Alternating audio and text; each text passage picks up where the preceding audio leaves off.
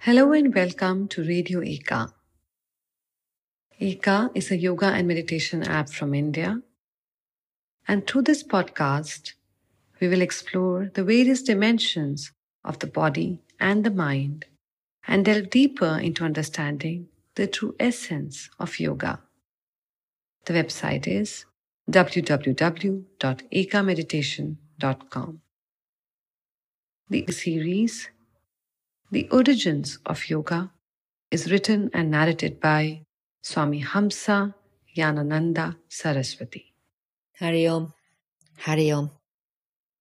My name is Swami Hamsa Yanananda Saraswati. Chapter 6. Tantra. Tantra originated as a distinctly Indian religious phenomenon, which in time diffused throughout many Asian cultures. Scholars have been debating for some time now about the precise origins of Tantra as a spiritual movement, a religious aesthetic, and a new way of performing yogic and ritual practice. Some believe it derived from a tribal or shamanistic practices far outside of the Brahmarial heartland of India. Our first real evidence of it dates from about 1,500 years ago in northern India, although there are cave paintings dated to up to 30,000 years old that depict certain tantric and Hindu cultural symbols. This was a turbulent time in Indian history, 1,500 years ago, for the great Gupta Empire had crumbled, leaving numerous petty warring kingdoms.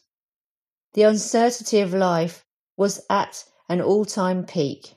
There was no sure security of home, livelihood, or even one's life in India at this time.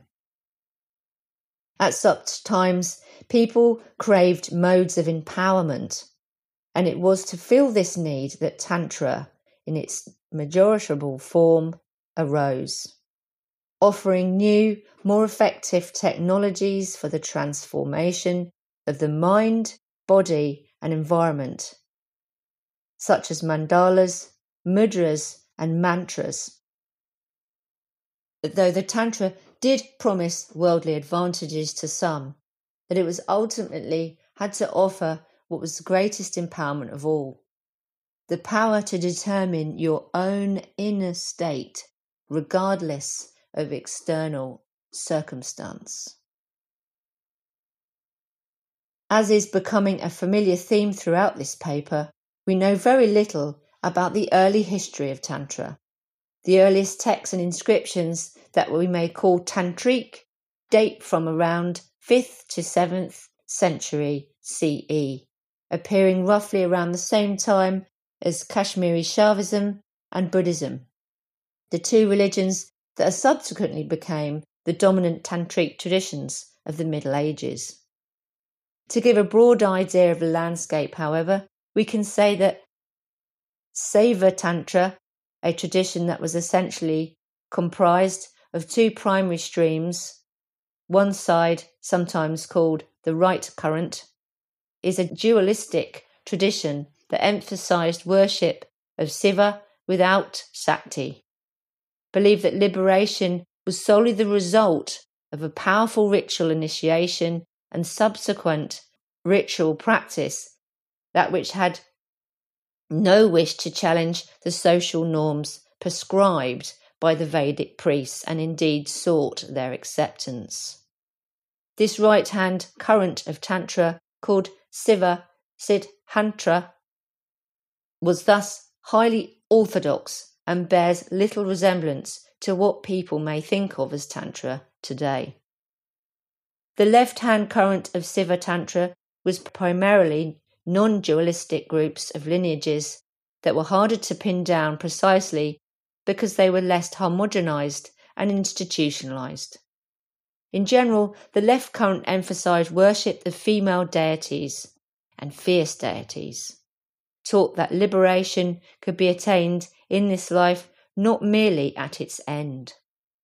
As a result of powerful spiritual experience attained through the cultivation of insight and yoga, and finally sought to challenge the traditional social order in various ways.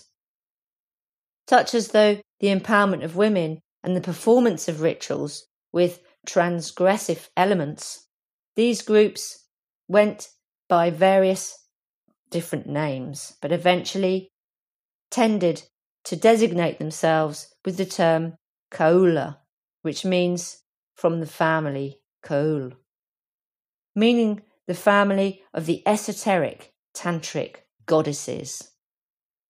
The most far left of the schools was the Krama, who were followers of Kali.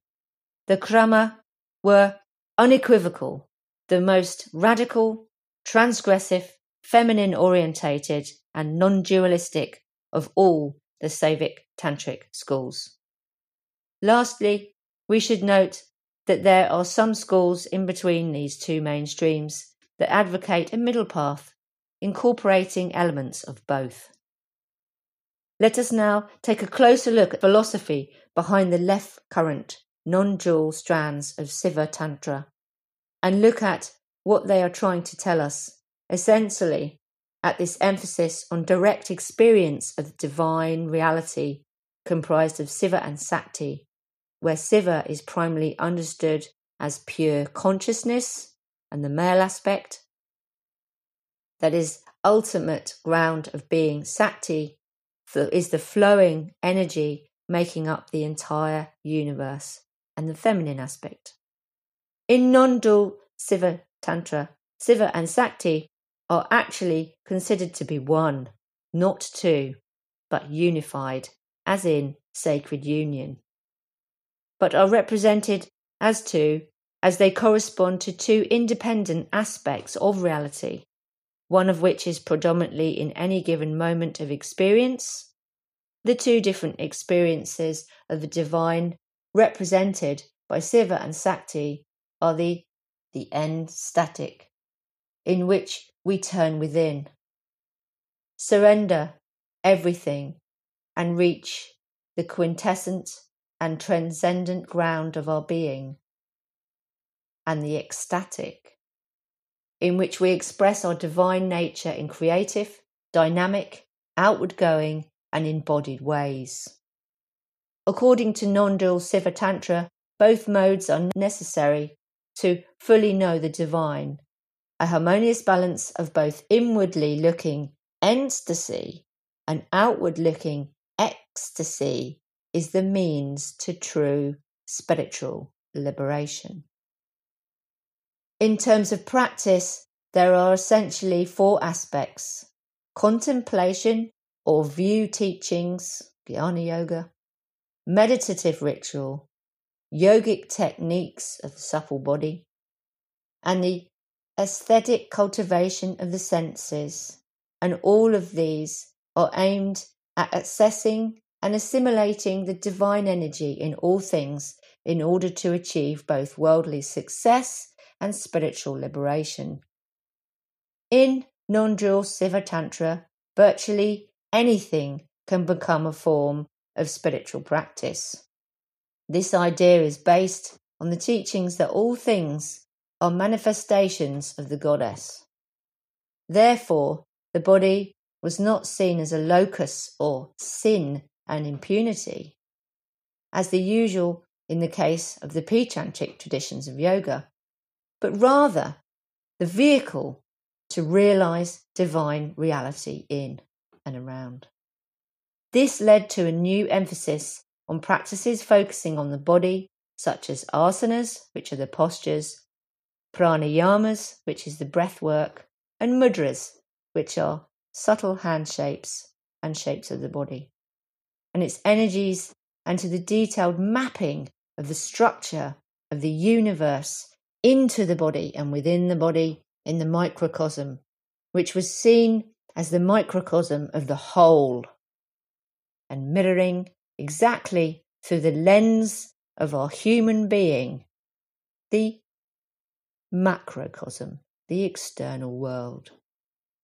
Likewise, the experiences of the senses are not viewed as mere distractions from spirituality, as they are in classical yoga, but rather as opportunities to engage in divine worship. This was a more effective approach for people living in the real world, for spiritual practice was no longer limited to ritual acts or ascetic reunification. Here, even mundane daily actions like washing the dishes and walking the dog are opportunities for experiencing the joy that flows naturally from the holistic awareness of being in full presence of yourself. The last thing to be mentioned as regards to Siva Tantra is the huge importance given to the guru and the community in this tradition. Though people were required to take initiation formally in order to have access to the guru and the scriptures, it is important to note that initiates are not required to renounce their jobs, possessions, or family life as a sandika. That is to say, the Tantra was mostly a household path. Tantra, one of the meanings for the word Tantra in Sanskrit means to weave, which means everything weaves together. A household path. The practitioners were mostly people like me and you, and they dwelt with many of the same challenges of everyday life that we face today. In taking the tantric path, they joined a kula, or community, that rejected the significance of caste, class, and gender divisions, and they practiced a life-affirming spiritual discipline. In fact, we can say that the role of community is indispensable in Siva Tantra, as this is not the path we can follow alone, but only in the joyous company of other human beings. While Siva Tantra was pan-Indian, it particularly flourished in the valley of Kashmir to the far north of Kashmir. Kashmir is on the border of the geographical regions of Central Asia and South Asia, and was close to the roots of the Silk Road, and thus enjoyed a kind of cosmopolitan multiculturalism not seen in the Indian subcontinent. The Kashmiri Valley is protected by mountains on three sides, creating a perfect site for the capital of the little kingdom. This ancient city, situated by a large lake, is named Srinagar, the Blessed City, the Goddess City. And all of the Indian religions flourished there.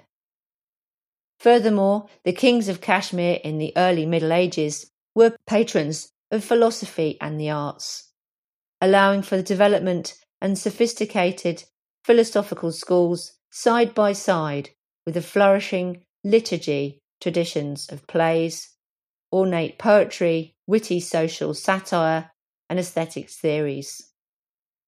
It was in this environment that a crucially important post-scriptural or exgedated phase of Siva Tantra developed, a phase that would eventually make its influence felt all the way down to the tip of the continent. So here we broadly contrasting two chronologically successful and distinct phases of Siva Tantra. That which we have already discussed above in this discourse, and this later exegetical phase associated with Siva Tantra masters of Kashmir. It is this body of literature that has been called Kashmiri Shaivism, which is mainly since early 20th century and taught in the West under the same name, based all around Bhakti yoga and singing. All of their teachings are in singing and vibrations. Tantra reached its zenith with the writings of the great Abhinava Gupta, polymath, scholar, ascetic, poet and tantric master who lived around 975 to 1025 CE. After about 1200 CE, the classical period of Tantra came to an end, and the tradition began its decline. However, Many of the core ideas and practices survived in the form of Hatha Yoga, and itself forms the basis of modern postural yoga, and thus we can see the trace and direct link between modern yoga and ancient Tantra. And as we know, the Tantrika practices that I teach within the lineage that I teach from, that I've been with for over 25 years now, have practices that go back as far as the Upanishads. Some of the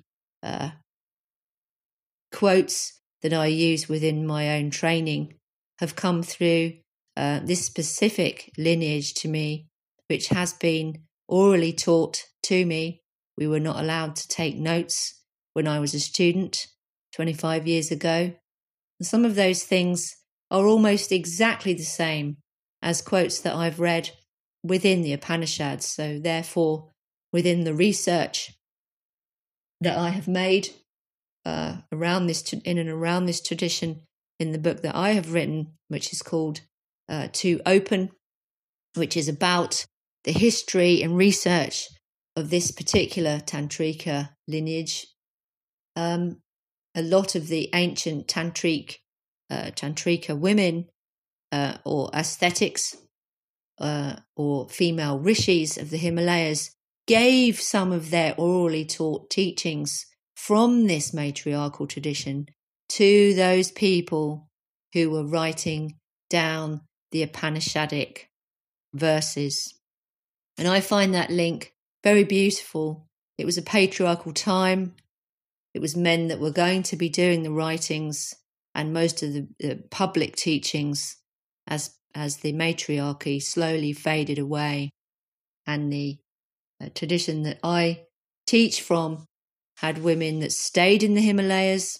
One of my teachers is there. She comes from a long line of tantrikas who still teach the old ways.